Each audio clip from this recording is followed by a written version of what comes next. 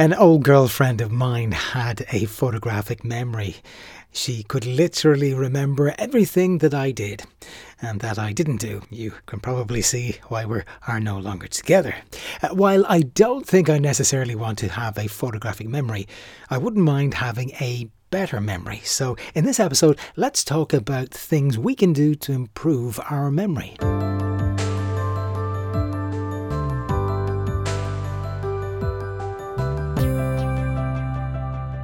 Hey there, Matthew Norrie here, the host of the Happy Habit podcast, talking health and well-being Mondays and Thursdays. If you find value in these episodes, please consider subscribing. So the first way to improve your memory is to tap into how the brain functions and the language the brain uses. What do I mean by that? Well, think of what happens when you dream. You see images in your mind's eye. The brain uses images constantly. We are inherently visual creatures.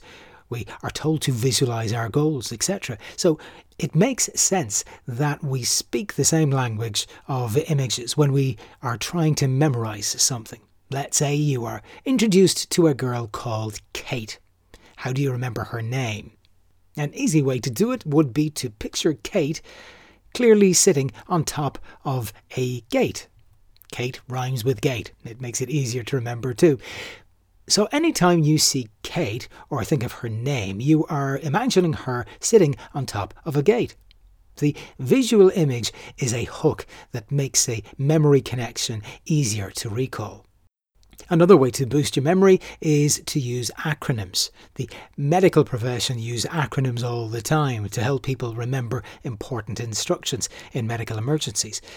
For example, there is the acronym FAST, F-A-S-T, which stands for face, arm, speech and time.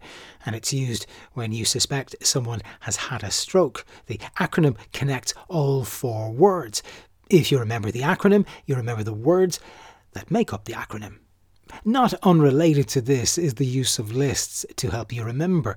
Again, if we put the items on the list into some specific kind of order, we can boost our chances of remembering the items involved. The secret here is not to make the list too long. Keep your lists short and punchy so they are easier to recall. Even better, write the list down and display it somewhere where you will see it multiple times as you pass. This way it will sink in over time and be far easier to recall when you need it. Now, if you want to boost your memory, it's also important to watch what you eat as it affects your brain. Research has shown time and again the brain boosting benefits of consuming anti-inflammatory foods that are high in protein and omega-3. Examples of anti-inflammatory foods include nuts, seeds, strawberries, olive oil, tomatoes, salmon, and my favourite, cherries. Many of these foods have an antioxidant effect, which reduces the damage the cells in the brain experience over time. Healthy brain cells and neurons mean a better memory. If you want to boost your memory, you could also start eating turmeric. It's probably one of the most powerful anti-inflammatory foods known to humans. Curcumin is the active ingredient in turmeric, which has been shown by scientists to help reduce the brain damage characteristic of Alzheimer's disease. Another way to boost your memory is through exercise. Much like a muscle wastes away if it's not constantly used, our brains are the same. So it's important for us to keep stimulating ourselves mentally. Actively give yourself memory tests. You can do these online on any number of websites, and you will notice the more memory tests that you do, the better your memory will become over time. It's also important to surprise the brain with novelty. In other words, shake things up. If you do crosswords normally, then change things up by doing Sudoku. For example, if you brush your teeth with your right hand, then try brushing your teeth with your left hand.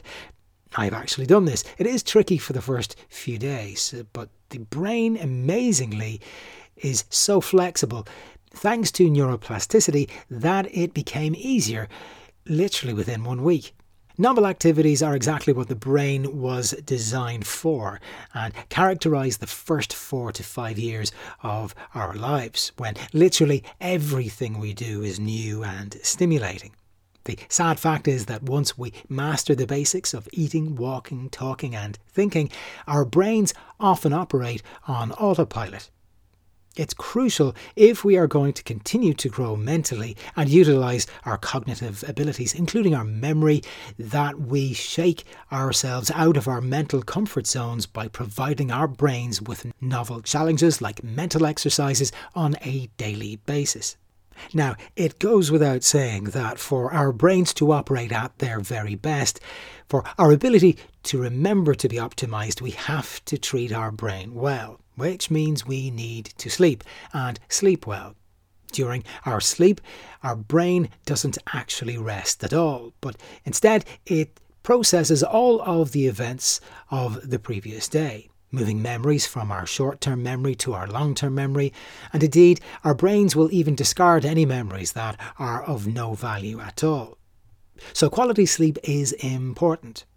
Meditation, a favourite pastime on this podcast, is also crucial as it trains the brain by training our ability to focus. Mental clarity is a prerequisite for having a good memory. Make time to meditate and you will maximise your memorising abilities. Mental exercises are terrific for our brain's sharpness and recall, but so too is physical exercise, which helps to maximise the flow of oxygen to the brain and reduces the risk of disorders that lead to memory loss, such as diabetes and cardiovascular disease. Physical activity plays a vital role in the brain's neuroplasticity, which we mentioned earlier, by causing the development of new brain pathways. When we say physical activity, we mean anything that gets the heart rate going. And if you can break a sweat, well, that's even better. If you can manage it, exercise in the mornings is a great way to give a physical and mental boost to you for the rest of the day. Even better if you can do something that involves hand-eye coordination. I recently started playing badminton, and even after only 6 weeks, I have already noticed that my coordination has improved dramatically, which goes to show that the brain never stops learning or adapting. You just need to give it the opportunity. The key to boosting your memory is to respect the power and the requirements of a healthy brain.